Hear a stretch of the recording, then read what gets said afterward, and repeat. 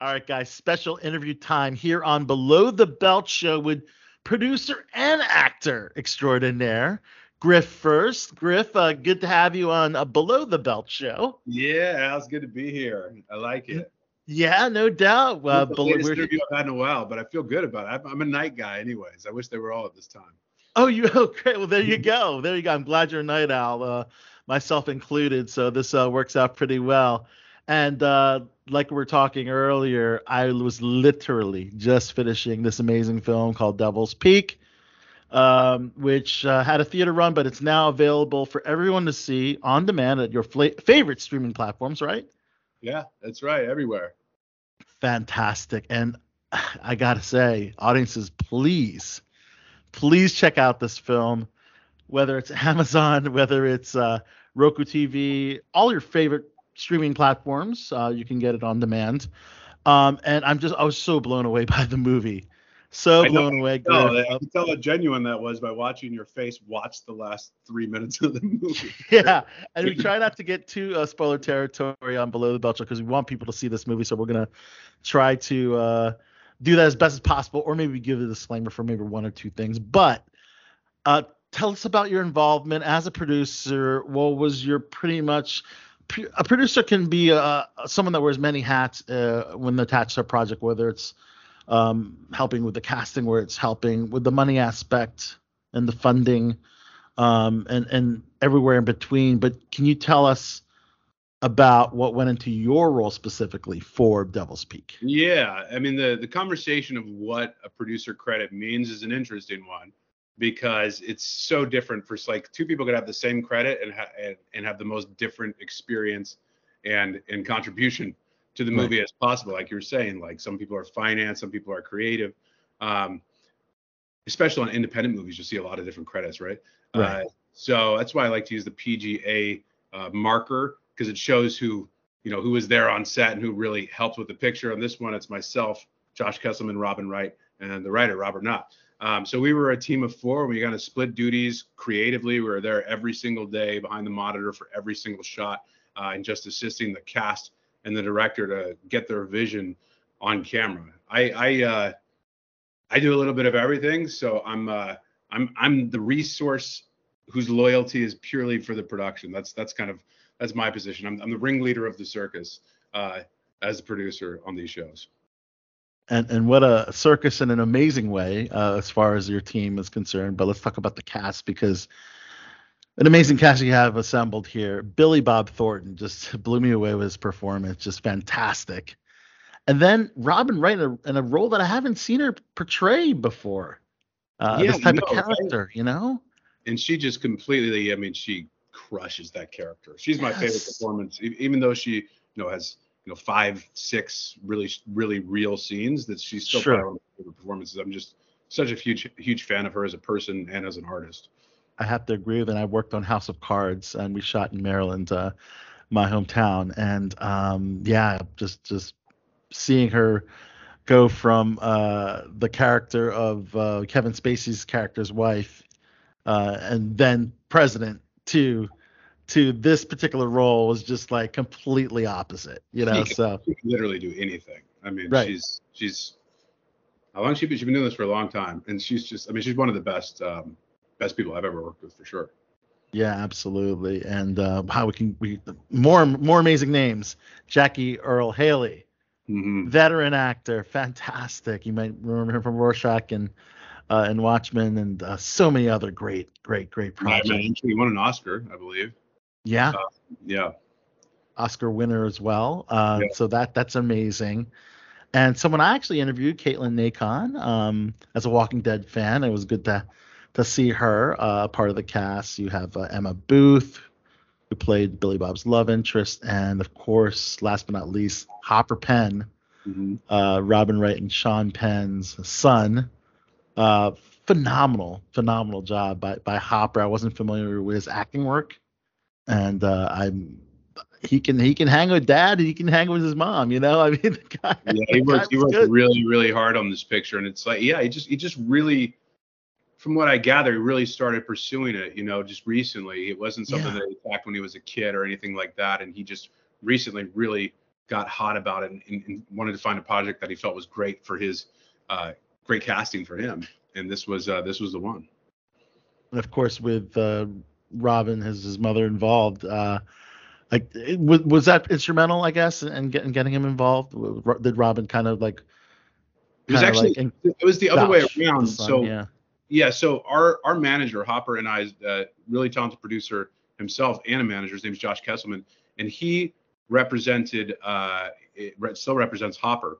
And so we found this vehicle for Hopper, really without Billy Bob or Robin or anything in mind. And so that was kind of the first thing. We had this great book, hired a great writer, and he had one client that fit this role. And we were looking for something to package for him. And so he came on, and then, you know, Robin to play his mom, that was an easy call. And then Billy Bob, it was just, when we read the script, we realized this role is perfect for Billy. And it's something it's what he does, yet he hasn't done it in a while. And so we felt like it would be the material would be right for him and he'd be right from the material. And that's what happened. It literally was the character was written for Billy Bob. It was, and he rewrote a lot of his own dialogue. I mean, he's an Oscar-winning writer himself, and he knows this world very well. Mm-hmm. So he's got a lot of speeches in the movie, right? And so he would dig into the script. He'd work late at night, kind of reworking some things, and he'd come back and show us and say, "Hey, what do you think?" We'd be like, "It's great. Let's do that." Wow. And it's all about this crazy dysfunctional family, the McNeelys in the Appalachians. And Billy Bob is a meth dealer, I guess the kingpin of the meth kingpin ring, I guess. In that region, I'd say he's the top of the food chain. He's the top of the food chain, right? And then you have a corrupt sheriff in Jackie Earle Haley's character as well, which let's just say we find out more about his corruptness towards the end of the movie. Mm-hmm. Wow, so that you already know who's a little shady. Yeah, it's a messed up place to live, which is why Hopper wants to get out of there. So it's and you can understand the reasoning behind that. But wow, so this was adapted from a book. So the screenplay was adapted from the book. Yes, a book called Where All Light Tends to Go, and the title of the picture was actually Where All Light Tends to Go until about a month before its release. And the distributor said, "That sounds like a novel. We need to retitle it to sound like a movie." And so they picked Devil's Peak. Yeah. Devil's Peak. Okay. What went behind the Devil's Peak change? You know, it's other being long, like semantics wise. Well, it was being long is what started the discussion, and then actually they said they needed to change the title. We really fought to keep the name of the book, but when we realized we weren't going to win that fight, the director came up with a whole bunch of names. A lot of them kind of had a similar vibe to Where All Light Tends to Go, and they wanted something that was a little more concise. And so the director threw out Devil's Peak. I mean, Charlie has several mentions in the film of how the devil's got a hold of him.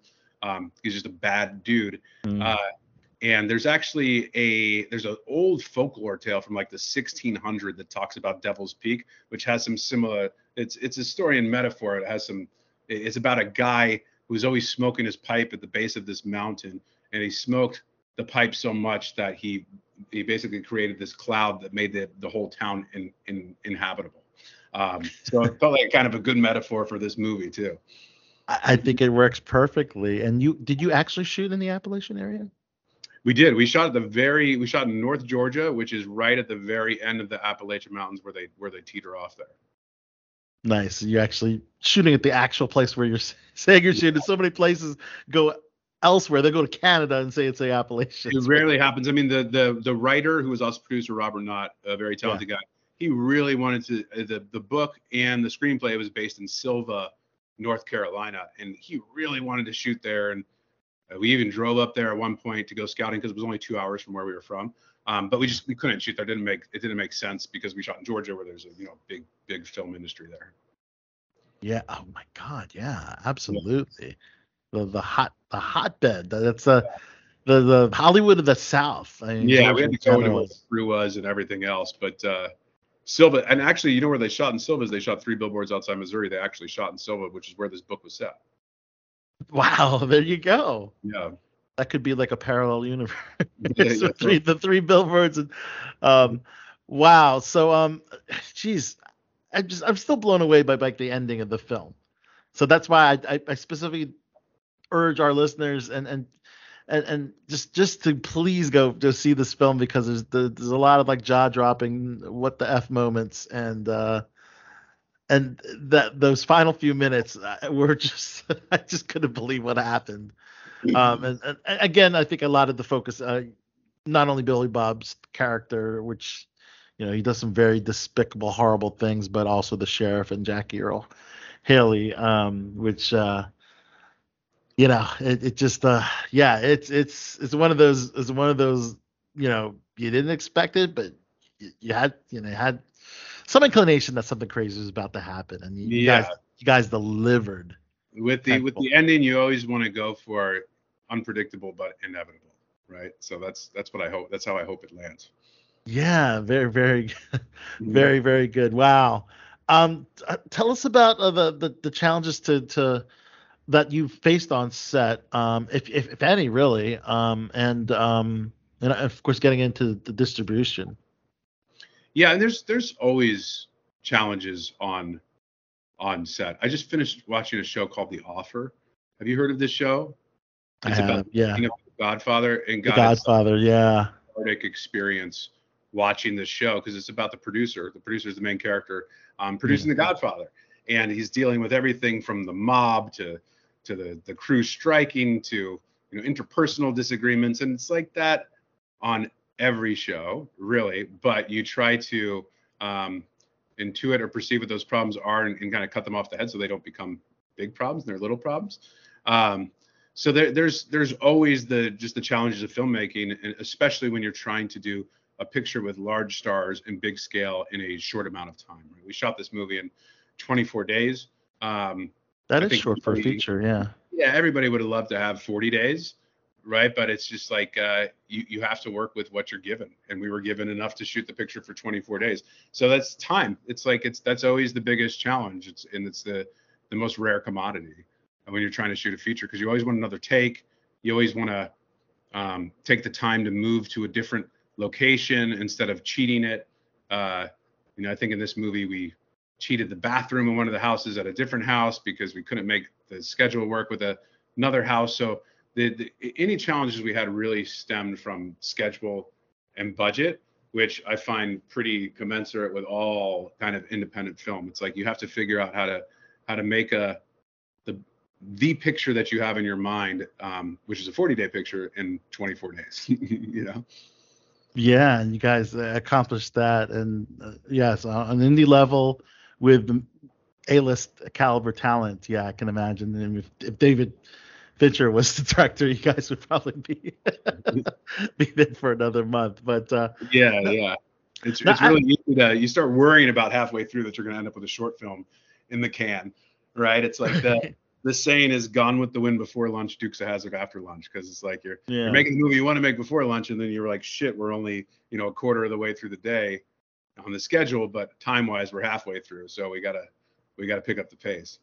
Yeah, no doubt. So I was also curious on your thoughts because of independent film and gun use, of course, and of course we know about that tragic incident on the Rust set. What measures did you guys go through to ensure that the guns used during the film were safe and were no threat to any of the cast and crew? So we had a policy. We were in pre-production when the Rust incident happened, and we were going to do blank guns prior to that, but we made a decision right after that. We held a meeting about it. There would be no live fire on set, no live rounds, and no guns that were even capable of firing, which is really, and the director was completely behind that. And I think the entire industry is as a whole, because with how good CGI is anymore, it's pretty silly to use live rounds these days. Absolutely, yes. It's like the argument in the 90s, in the 2000s was, it's like, oh, but you can feel it and you get the recoil and all that stuff, but it's just not worth it.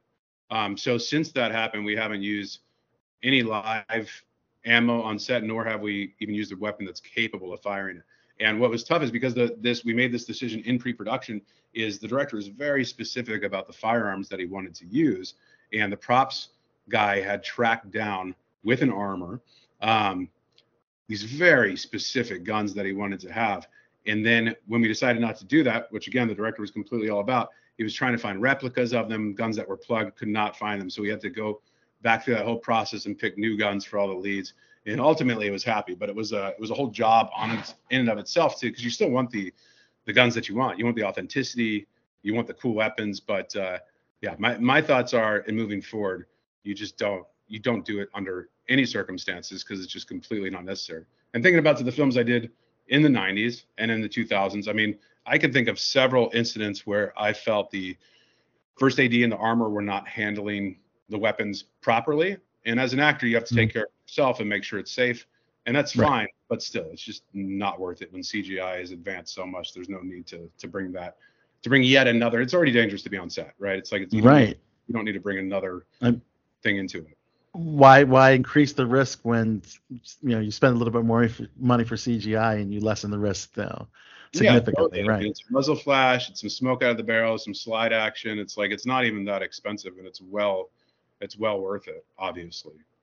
Yeah. And wow, again, fantastic performance by everyone in the cast. Just completely blew me away. And again, going back to Hopper Penn, I read a recent interview that he did not want to be called a nepo baby, because I remember seeing Jamie Lee Curtis's SAG Award speech saying, "Yes, I am a nepo baby," and I'm here because of my dad. But no, Hopper Penn was quite the opposite, saying, "Yeah, no." Look, I don't blame him. My father was a pretty famous actor at one point. Oh yeah, and so it's like, you almost, especially like if your dad's Sean Penn, your mom's Robin Wright, is different. My dad was famous, but he wasn't famous enough for it to matter. But he was famous enough for people to have their to have their concerns that I might be doing what I'm doing because my connection. Give a shout out though to Stephen Furst, flounder from National Lampoon's Animal House. Yeah, that's my pop. So it's like, in a way, when you are a nepo baby, you have to work harder because people scrutinize what you're doing, because they might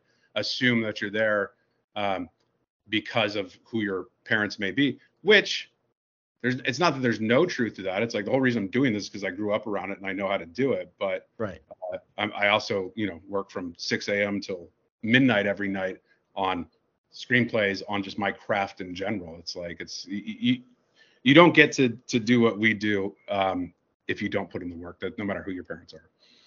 Oh, fantastic. Well, yeah, let's talk about some other cool projects, Griff, that you got going on. The Half-Baked sequel, Half-Baked 2. What can we expect from this upcoming sequel from the 1998 cult classic?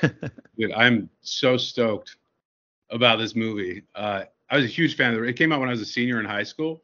Probably saw it in the theater like 3 or 4 times. So I was just so psyched to get this movie offered to me from Universal, because it was just like, it was exactly what I wanted to. If I could make a sequel to anything, it'd probably be Animal House, but this would be a close second. I was kind of going to ask about that one too, but yeah. Universal won't let me do that. I already tried. They won't touch that property. But this one's, I mean, our director, Mike Titus, he's directed a bunch of the Marlon Wayans movies on Netflix. One of the most talented people I've ever worked with. I mean, this guy works harder than anyone I know besides myself. He's just so good. And our casting director, Wendy O'Brien, she just won the Emmy for Best Comedy Ensemble. Mm. She came through. Like, my favorite cast I've ever had. It's a big cast. It's an ensemble cast. And her recommendations were just spot on. Like, Dexter Darden is our lead. He plays Chappelle's son in the show. And this kid, he's the lead in the Saved by the Bell reboot on Peacock. Yes. Dude is so talented. He's like one of my favorite people. I think he's going to be a huge star. Then she turned us on to this guy named Moses Storm, who's a stand-up comedian. He has a special on HBO called White Trash. One of the funniest people I've ever seen in my life. He plays kind of like the Jim Brewer character from the first one, and he does not disappoint. Like, this dude had me rolling nonstop. And then, of course, you got Jeff Ross and Harlan Williams and like these legendary stand-up comedians too. Yes, Jeff Ross, really the roast master. It's going to be great. And when can we expect this one to be released? And will it be on a streaming platform or in theaters? Damn good question. I don't know. We finished it. I've seen the movie. It's as good as I was hoping it would be. It's great. We're working on some visual effects and stuff. There's rumors that it might be coming out 4/20 of this year. But I've also heard That's perfect. it's not coming out until 2024. Then I heard it was a summer movie. I've heard that it's going to be on Peacock. Then I heard it was actually going to be on Netflix. And so Okay. I don't know. I didn't handle the distribution. Perfect. Yeah, I just produced the movie, and then they tell me I have no input on the distribution. They're going to let me know what happens. Okay. Yeah. We're excited. Now, did you reach out to Dave Chappelle? I did. Yeah. Curious on his thoughts. Well, I didn't get his thoughts. I'm pretty tight with his agency, and we were inviting all the original cast back. Rachel True is written into the sequel. Rachel True, yeah, I saw that. Yep. She's great, and she wanted to do the movie. That was good. Same with Harlan Williams. The writer didn't initially put Chappelle in there, but the director and I had a great cameo scene idea for him. And so I reached out to his agent, and he was basically like, you'd have to throw a lot of money at him to do that, because he's going to do whatever he wants, as he should. He's the GOAT of stand-up comedians. Exactly. And so I went back to the studio to see exactly how much money we could throw out to him. And long story short, it wasn't enough. And we didn't even take the next step, because I knew it wasn't enough. And it was only really one scene, although it would have been a great scene. I know. Oh, man. Things go. The challenges for like creating that story moment and then having to think of something else actually worked out really well, because I think the moment that was originally written for him, as we rethought it when we didn't think we could afford to bring him back, it's a pretty great moment. Okay. Yeah. I think one person you didn't mention, Frankie Muniz. Yeah. Yeah. So he's going to be he's so that's going to be in a cameo type of role. I mean, he's a pretty big role. Oh, okay, very nice. Yeah. Also, Joel Courtney, who yeah. I mean, now that I've worked with him, like I knew of him already because he did those really popular like romance rom-com movies. I forget the name of them. I knew him from those, and I knew he was kind of blown up as an actor. But ever since I worked with him, I see him in everything. He was in Sick, a Netflix movie that's really good, and then he just popped up. He's the lead in the movie that's like number 2 or 3 at the box office right now. It's called The Jesus Problem or something. Oh, The Jesus Problem. Yeah, that's right. The Jesus Problem. Yeah, it's a Jesus. Yeah. Is it a Christian movie? Yeah, it's a Christian. I couldn't tell. Like I was looking, it's a faith-based movie, I guess. Yeah. So strange. It made a ton of money, and I was looking at the artwork, and I couldn't tell if it was like a college comedy with just a weird name, or if it was a Christian film or what. But he really wanted to do Half Baked, which couldn't be more different. So there you go. That's awesome. You got another really cool project called 57 Seconds with the legendary Morgan Freeman and Josh Hutcherson. Can you do a Morgan Freeman impression? I don't think I can. No, I don't think I can do a Morgan. How about you? Can you do one? No, I can't. I can't. I have to practice on that one. And his voice is interesting because you think it's going to be big and booming like The Sound of God. This is the second movie I did with him, and the first one I did with him. I was super surprised because he speaks so low, but it sounds obviously exactly like Morgan. Right. It's just like the tone of his voice, the resonance hits the microphone in like a magical way. Because even when I play back in the editing room, it's just like his voice booms compared to everybody else who's actually talking louder than him. So he's got some kind of magic going on. Then, wow. I mean, I read the synopsis that basically you go back 57 seconds in time? 57 seconds in time, yeah. Okay. And it's based on a short story by a British author named E.C. Tubbs. The short story was actually republished, and Stephen King published a novel called, it was like the 20 best science fiction stories of all time or something like that. And this was one of the stories that he selected. It's like a 50-page short story. And it was 57 seconds in the short story. They never say a reason why it's 57 seconds, but it is. Mm-hmm. And Josh finds this ring, which gives him the ability to do that. And he quickly uses it to kind of find his way into the upper echelon of society.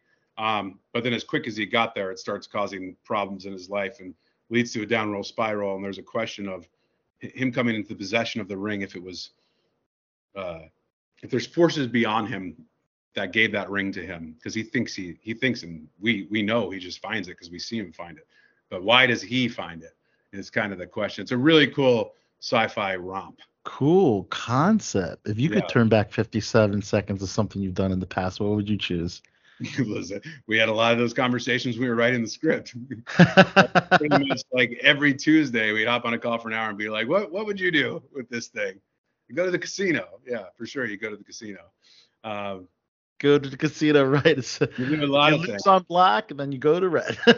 Yeah, you do a ton of stuff. You'd probably Right. die a few times in the process, but as long as you can touch the ring before you take your last breath, you're good. Yeah. Wow. Talk about like cheating life. Yeah. Yeah, I'm sure some of the characters in Devil's Peak could have benefited from a 57-second ring, Yeah, right? no doubt. Yeah, that would be if both these movies are a smash, maybe we'll do a mashup. Dude, that sounds pretty dope. They're so different in tone, so that would be really weird. It's like totally they couldn't be more different. Oh my gosh. Now you got Daniel Deadweiler from Till in a film you're doing called It's Time. What can you tell us about that project? It's time I acted in, and I was on that set for a long time.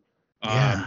I have no idea what's going on with that movie. Honestly, they called me Okay. up, they cast me in a cool role. I'm always with the same cats, and I was there forever. That movie, I can't even tell you what's up with that movie because we shot like half of it, and then we went away for Uh-huh. like 6 months, and they call me back and they're like, hey, we're reshooting the movie, and I show up and the assistant director is now directing the picture.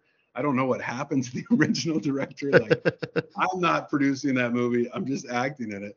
But You're acting this that was a way. really cool story about college football and one of the players who had died, kind of similar to DeMar Hamilton.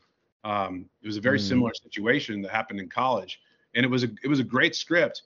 It is a great script. I think it was an ESPN film. I just don't know what the hell's going on with that. It was such a weird thing in production, with shutting down and coming back, and then I haven't heard anything about that picture. But I hope it comes out. It's a good story worth being told.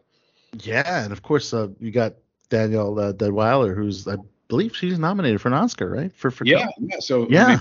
maybe that will inspire them to finish post production. That was a long time ago. I mean, we're talking like 2018, Yeah. 2019, maybe we shot that. Right. Yeah. Yeah. So yeah, if I was a betting person in the studios, I would totally do that. And our guest from a couple weeks back was Paul Sadu, and you also portrayed a character named Trip in that one. Yeah. I've Yeah. done a couple movies with Paul. We've had fun. We shot one in Mexico. I got sick from drinking the water. Yeah. I played a cokehead, and I sniffed probably a pound of powdered milk. Is that what they do in the movies? Powdered milk? Yeah, it really did a number on my sinuses, but I love Paul too. I've done a couple with Paul. Paul's a great dude.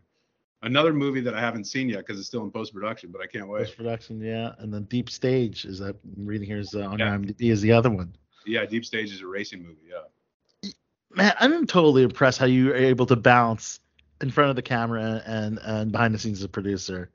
Have you developed a love for one more than the other yet? Man, I love acting. That's my first love, and it's I love how purely creative it is. It's like you can really I literally turn my phone off when I'm working, which I don't do as a producer. Obviously, I carry two phones on me, but it's like I love turning my phone off and just being that character for the week, for the month, whatever it is, and just doing the thing. But at the same time, when I'm approaching a script as a producer or a director or whatever it is, my process is really the same. It's like I read the script 10 times. It's really just it's really just the information that I'm trying to gather from it. It's like as an actor, I read the script 10 times to very keenly focused on that one character to figure out everything about him. Whereas as a producer, it's more about the bigger picture, the puzzle of everything. It's like all these different pieces and trying to figure out any problems that could arise so we can cut them off ahead of time or just start prepping things that are going to take time. It's like start identifying what's going to take 12 weeks to create. We have to build a set like we did for Half Baked. We had to build these massive sets, and it's like we had to start doing that before even pre-production. And as an actor, you don't have to worry about that, which is really great to not have to worry about any of that stuff and just showing up to see what people have been working on for a year already, and you just show up and you do your thing. But there's something nice about being involved in the whole process for the year leading up to it too. I like them both. And also reading here, your directorial debut was in the horror feature 30 Days to Die. I do Have, love horror. Yeah. yeah. But lately, you haven't done any directing lately. Is that something that you'd like to revisit? Yeah, and I will revisit it actually. Yeah. There was a movie called The Breed with Michelle Rodriguez, and one of the distributors who bought a bunch of the movies I directed uh, in like the 2010s called me and asked me to direct that, and I am ready to hop back in the chair there. And I'm looking forward to it. I love directing as well. It's really a supply and demand thing. It's like there's a shortage, it seems, of good producers. And so my phone is ringing nonstop with people asking me to help them produce the project. And I love making great scripts, and the really good ones seem to be producing gigs recently. And I'll hop in anywhere where I'm needed to tell a story that I like. But I will be getting back in the chair soon. I think the last thing I did was in like 2018, probably. So Okay. a while ago now, but I do miss it, and I'll be back. Yeah, man, so many talents, Griffin, that I'm seeing, and just look at your IMDb, is pretty awesome. Now, is there a dream project left for you to produce or direct or act in? Oh yeah, oh yeah. And There's what would a that be? Would it be an Animal House sequel? Yeah, well, I mean, I love doing comedies. I haven't done a Yeah, ton of them because my early work tended to be the opportunities that came easy were genre. And it's right. amazing how when you do something and you do it well, everybody wants you to do that. So I have a lot of sci-fi, a lot of horror, and I love those genres. Don't get me wrong, but comedy I love too. And I just recently, with Half Baked, produced my first comedy. So I'm hoping there's more of that. But yeah, I mean, in my mind, the dream projects and the cinematic masterpieces are just beginning right now. So there's a novel that I'm working on optioning that's like it's everything to me. It's like it's called American War, by an author Okay. named Omar El Akkad. It's about the second American Civil War. It takes place in 2075, near future. It's a very dark political Oh, story, wow. based on a best-selling novel, one of the best novels I've ever read. And so I have that project, and then I have another one with Carl Urban that we're shooting this summer in Colombia, which I also feel very strongly about. So yeah, each one gets a little bigger budget, and Hmm.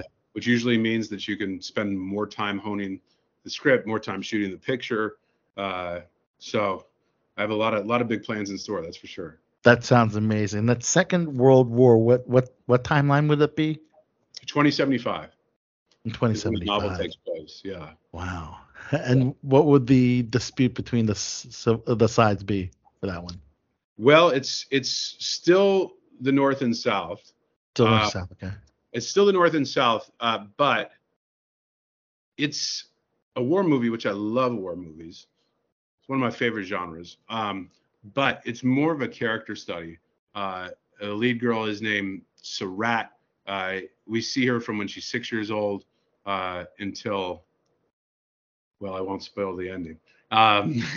So we follow her for a good portion of her life, but it's really a character study about her. There's not a lot of warfare that's going on. That's more of the backdrop, the world building, and like the setting behind it is this whole world is broken out. It's not political in the sense where it's has a point of view pitting one ideology against the other. It's more of showing how certain people become the way that they are based on their upbringing. Wow. That is something I think will just do tremendously well. That concept is wow. So I mean, a little bit of I've a been little interested. influence of Hunters. I think of Hunters on Amazon. I haven't Um, seen Hunters. I need to check that out. yeah, yeah. That's a good one. If Nazis were still in contemporary times. Oh, is that what that is? I need to Yeah, check this. Okay, cool. yeah. It's pretty fucked up. Nice. Al Pacino, yeah, it's good stuff. The second season just dropped. But wow, this has been a tremendous Griff. Thank you so much for talking to us here on Below the Belt Show. Shout out to Charles Sherman, of course, who set this up for us, who set up also Paul Sadu for a couple weeks ago, which is awesome. Your buddy and colleague in two films that you guys are doing. So before we end the interview, if you could let us know who you are. Throw out a plug for your upcoming films and Devil's Peak, and let us know you're on Below the Belt Show. Okay, so you want me to do like a little Little station ID, little promo, yeah. Okay, tell me what. Tell me what to say because it's late. Sure, yeah. I'm Griff Furst. You may know me from this and that. You might have seen me produce this and that. And make sure you check out Devil's Peak. And then maybe a catchphrase or whatever at the end. Okay, cool.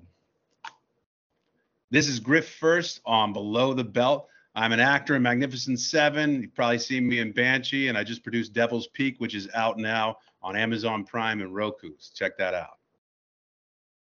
Nice.